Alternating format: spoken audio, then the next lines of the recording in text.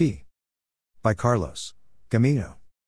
If you've spent any time in the legal system, or if you've watched legal dramas on TV, you've heard the term plea deal. But what does it mean, and how could it help you when you go to court? What is a plea deal?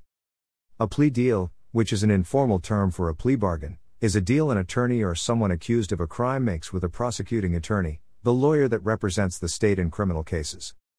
This agreement between the defendant, the person accused of crime, and the prosecutor usually involves the prosecutor dropping or lessening one or more charges in exchange for a guilty plea on another charge, or the prosecutor recommending a specific sentence to the judge in exchange for a guilty plea. Plea deals are very common because they allow courts to move cases through more quickly while still providing acceptable outcomes for everyone involved. When does a plea deal happen, and how does it work? A plea deal can take place at any stage of the legal process.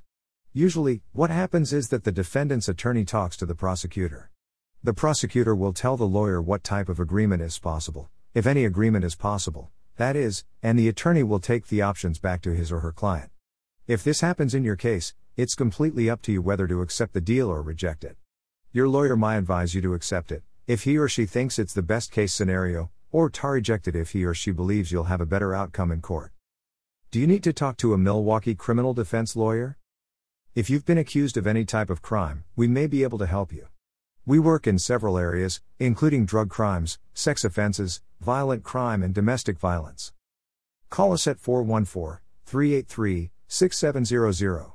If it's easier, get in touch with us online to schedule a free consultation with an attorney today. Carlos Gamino.